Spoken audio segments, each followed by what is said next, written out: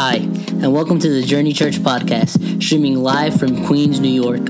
We're so excited you joined us today. No matter where in the world you are, we want you to know that you're family. We hope you're encouraged by this week's message. Well, hey everybody, welcome to the Journey Online. So glad you guys are tuning in. My name is Mike, I'm the lead pastor.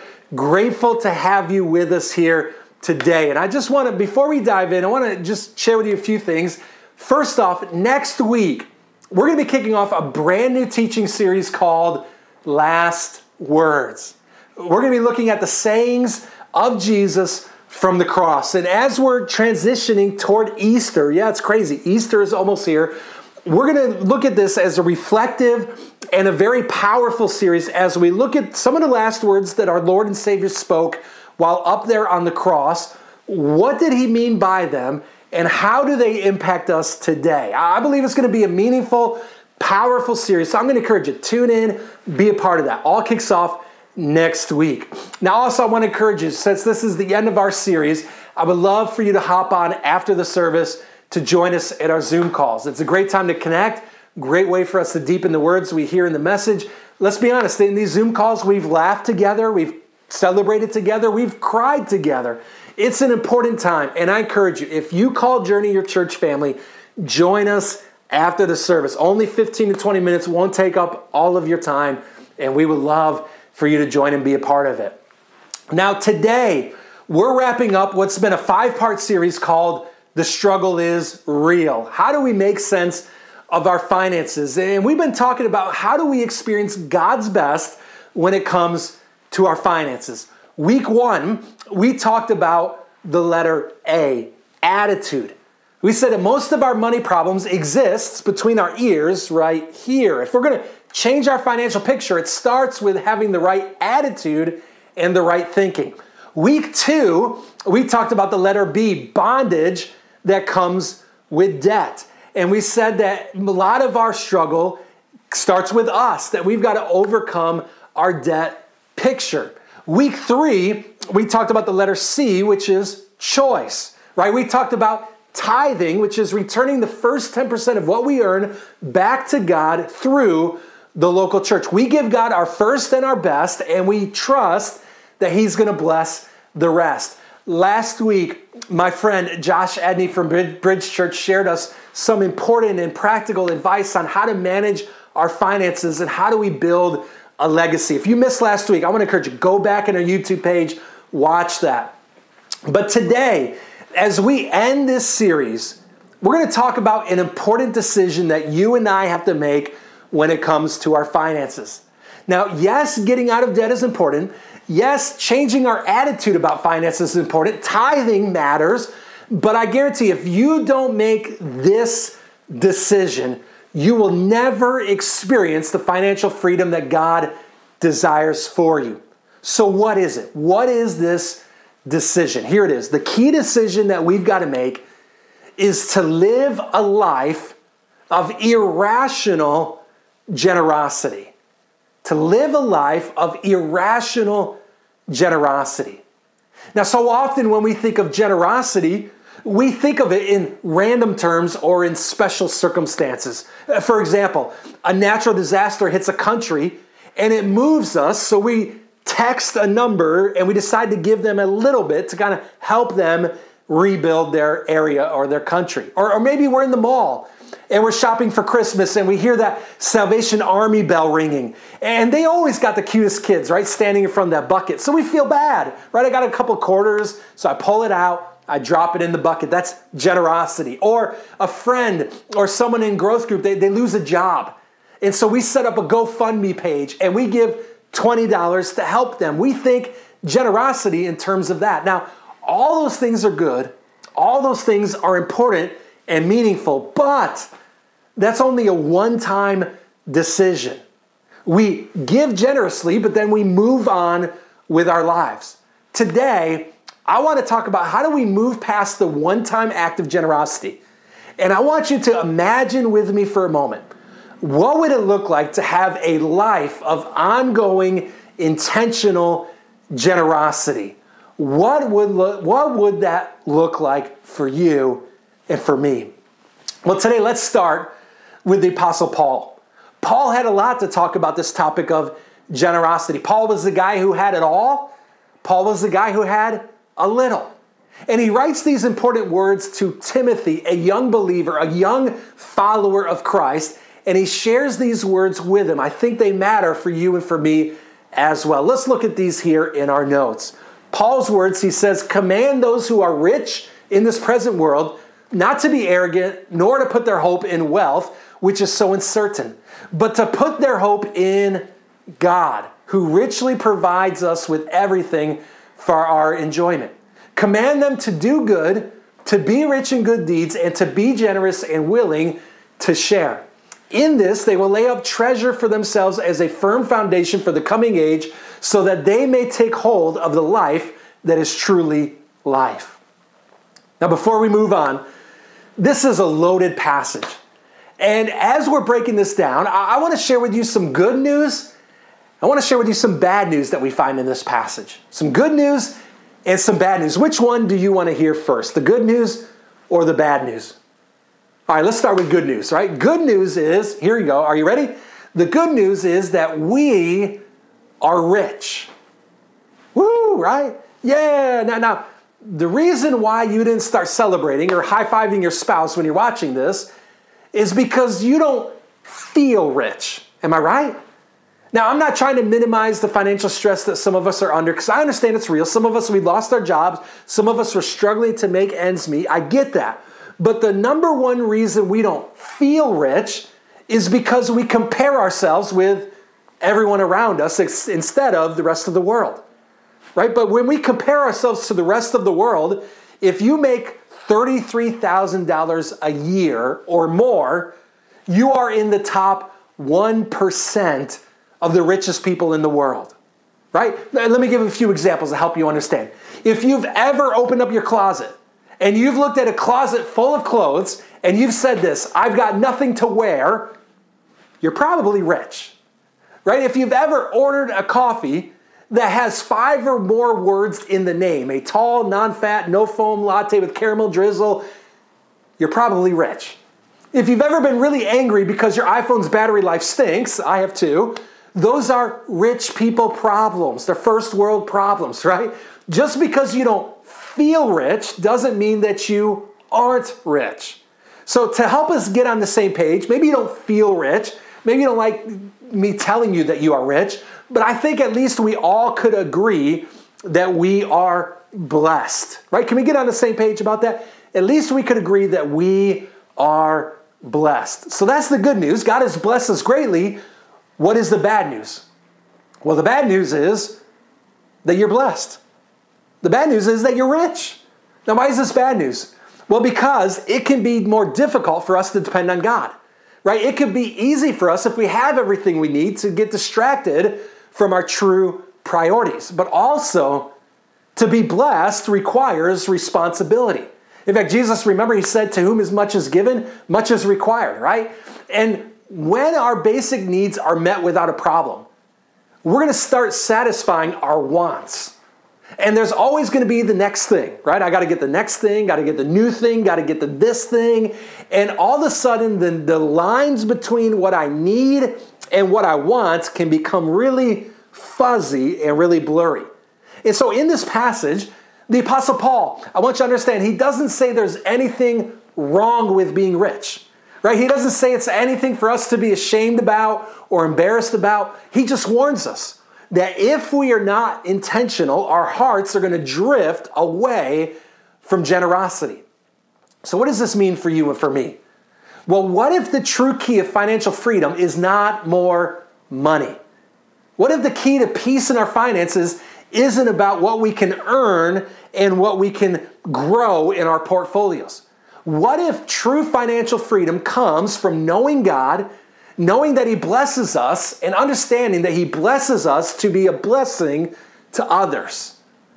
Now, I think most of us here would want to be known as generous people, right? Nobody here wants to be selfish or greedy, but how do we know if we're really living this out? In your notes, I want to give you 4 principles on what it means to live with a rational generosity. 4 principles. Number 1, the first principle is the principle of contentment. It's the principle of contentment.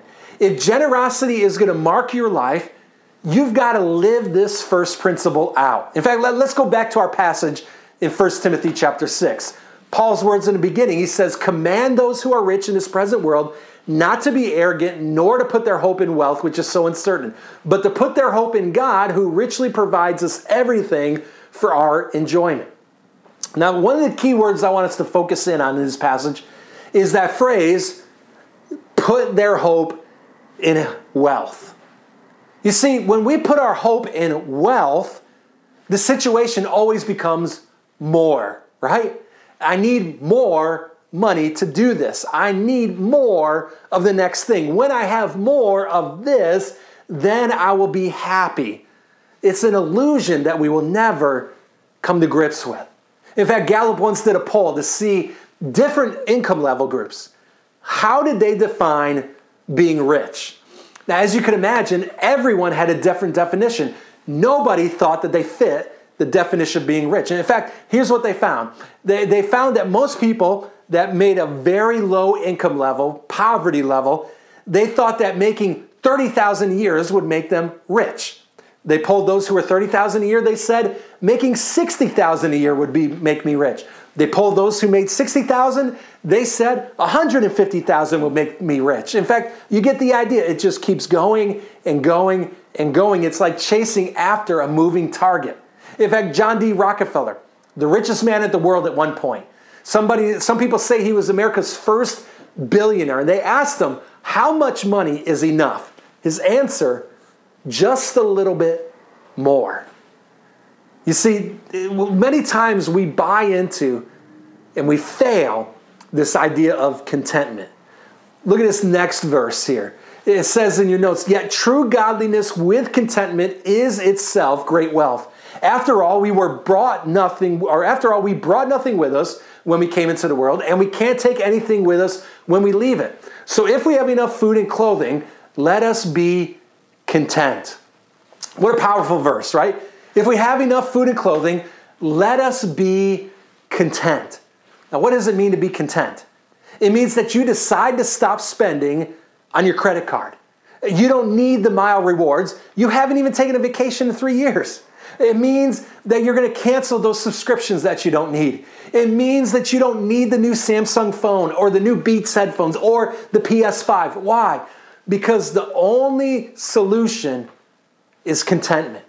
Some of us, we need to learn to admire without the need to acquire. So learn the principle of contentment. Number 2 is learn the principle of open-handed living. Learn the principle of open-handed living. Now, what do I mean by this? Well, I need you to help me out here for this one, all right? Those of you watching at home, in your apartments, wherever you're at, I want you to take your hand, stick it out for a moment, and clench your fist as tight as you can. Go ahead and clench it and hold it. Do you feel the tension right now? My hand is like literally shaking because I'm holding it that much. Do you feel your wrist, your arm, your biceps tighten up? Not mine, I don't have biceps. But do you feel the tightness in this right now? Don't use this to punch your spouse or the person next to you. Do not do this, all right? But hold this on.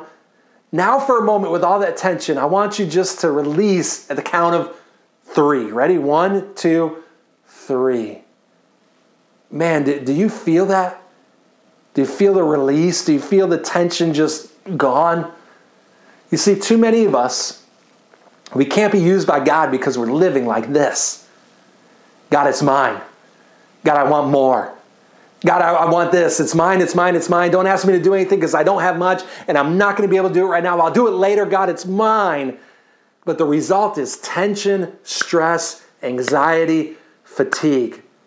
Open-handed living brings freedom. And see, one of the things that I've discovered is there are the people who are the most generous are often the ones that are the least stressed out about finances. Has nothing to do with income level. Has everything to do with perception. That's why Paul says this, going back to our key passage. In 1 Timothy chapter 6, verse 18, command them to do good, to be rich in good deeds, and to be generous and willing to share. Now, when Paul says to be generous, no doubt he's talking about finances, right? Taking our tithe, returning the first 10% of God. That's the standard. But generosity is also going above and beyond the tithe. There's other ways that we can be generous. We can be generous with our time. Right now, even I think of our online hosts who are serving you right now, helping our church take next steps in their faith. I think of our prayer and care team who is praying with everyone who asks for prayer during the service. They are an example of being generous with their time. But this verse also tells us to be rich with good deeds. In other words, look for ways to bless others so that they know there's a God who loves and cares for them. What does it mean? It means you could check in on a neighbor who's elderly and might not be able to get groceries on their own this season. It might be to give someone a gift card who lost their job. It might be donating to a local food pantry to help feed the hungry in our city. It could be something as simple as just inviting someone to watch our online services and to have a chance to put their faith in Christ. Generosity starts with our finances, but is so much more than that. In fact, look at Acts chapter 20, verse 35. It says, "And I have been a constant example of how you can help those in need by working hard. You should remember the words of the Lord Jesus. It is more blessed to give than to receive." So there's the principle of contentment, the principle of open-handed living, and the number 3, the principle of sowing and reaping. Farmers have understood this principle from the beginning of time. Right? A farmer, they would never expect to reap a rich harvest if they didn't first do the hard work of sowing the seeds. Sowing and reaping is a law of nature. Now, in our culture, we would call it cause and effect, right? If you do this, then you could expect this to happen, right? If I eat like crazy for a month, I'm going to gain some weight. Cause and effect. I reap what I sow. But I want to see this more than just cause and effect and a law of nature or a law of life. And I want to see this deeper as a spiritual law. And our finances are a direct result of this cause and effect, or we reap what we sow. Galatians 6:7 says it like this. It says, "Do not be deceived. God cannot be mocked. A man reaps what he sows." See, I think so often we want God to bless our finances, right? We ask him to bless us and trust us with more. We want to reap his blessings. But the question is, are you then sowing seeds of generosity?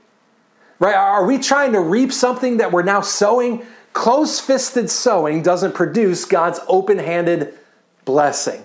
2 Corinthians 9:6, it says this, "Remember this, whoever sows sparingly will also reap sparingly. Whoever sows generously will also reap generously." You see, every farmer knows that we reap proportionately to that which we sow. In other words, the more seed you plant, the more harvest you can expect. You see, one seed will produce fruit that has more seeds in it. And then that seed is sown and it produces more fruit and it goes on and on and on. So why am I sharing this? The point is this: there's power in the seed. So many times we think the power is in the harvest, but the power is in the seed. And what does this have to do with your personal finances? You see, when we sow seeds of intentional generosity, there is power in that. We might not see it right away because there's always a distance between sowing and reaping. But if we sow today seeds of generosity, we can always expect to reap God's blessings. Let's look at number 4. The fourth principle is the principle of eternal perspective. The principle of eternal perspective. Going back to our main passage in 1 Timothy chapter 6, verse 19, he says, "In this way, they will lay up treasure for themselves as a firm foundation for the coming age, so that they may take hold of the life that is truly life." You see, the Apostle Paul says that when you commit to intentional generosity, when you're rich in good deeds and you're giving to others, you're actually storing up treasures that matter to the kingdom of God. You're investing in things that are going to outlast this life. You know, it reminds me of the story of Rick Warren, who leads Saddleback Church, but we also probably most know Rick Warren for writing a book called The Purpose-Driven Life. And the story is told that while he was writing this book, he was praying and asking for God to bless it, to get his book to people at the right time at the right moment. And as he was praying about the blessing of this book, he decided to do something called a reverse tithe. That when it came to the book and the proceeds, he decided he was going to give back 90% of the proceeds away to missions and mission-minded causes, and he was going to instead live off of the 10%. Well, today, Purpose Driven Life has sold more than 50 million copies. It's been on the New York Times bestseller list for a record 90 weeks, and the book is written more than 85 languages. Now, why do I share this story? Because could it be that we've got it backwards? You know, we're asking God to bless us. We're asking God to bless our families. We're asking God to bless our finances, increase our wealth, and then we're going to go out and be a blessing to others. But what if God is instead waiting on you to take the first step? What if he's waiting on you to act in faith and to bless someone else before you are in turn blessed? You know, if we're honest with ourselves today, and if we think about it, I think we could agree that all of our financial prayers revolves around one thing, and that's us. God bless me. God bless my family. Give me a better job with better pay. Give me a better apartment with a house. Increase Bitcoin and Tesla stock because I invested in it. But in reality, if all our desires to be blessed revolves just around us and those with the same last name as us, can I challenge you for a moment? You're thinking too small. You need a bigger perspective. You need a greater and an eternal perspective. You need a vision from God. Look at the most famous verse in Christianity, John 3:16. It says this, "For God so loved the world that he gave his one and only Son, that whoever believes in him shall not perish, but have eternal life." Now we see Christ as the ultimate example here, right? God's love for you and I was so great that he what? That he gave. He modeled generosity. And from this act of generosity, what do we get from it? We get salvation, right? We get something far greater than worldly wealth. We get heaven. But for a moment, let's turn around this verse. Instead of it saying, "For God so loved the world that he gave," what if instead it said, "For you, so love God that you," what?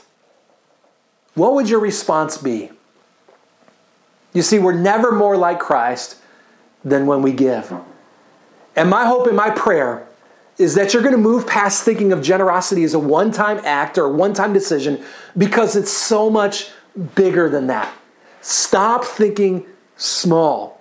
Church, the world needs you. The world needs me. The world needs our example and our witness more than ever. Let's decide today, from this moment on, we're going to live a life of intentional and irrational generosity. Let's take a moment and let's pray. God, we thank you for these words that we heard. And God, so many times we are guilty of thinking of generosity as a one-time thing. God, I see plight and I feel bad, so I'm going to give toward it and then go on with my life. But God, you called us to more than that. Forgive us of small thinking. Forgive us of self-centered living. And God, today, help us to release the grip of greed. Help us to release the grip of entitlement in our life, God, and to see what you see. To see the needs that are out there. To see a community that's hurting and dying and in need of the hope that comes only through Jesus Christ. And so, God, forgive us of our inaction. And today, moving forward, this point on, we're going to live a life of intentional and irrational generosity. God, we ask all these things in Jesus' name. Everybody said, amen.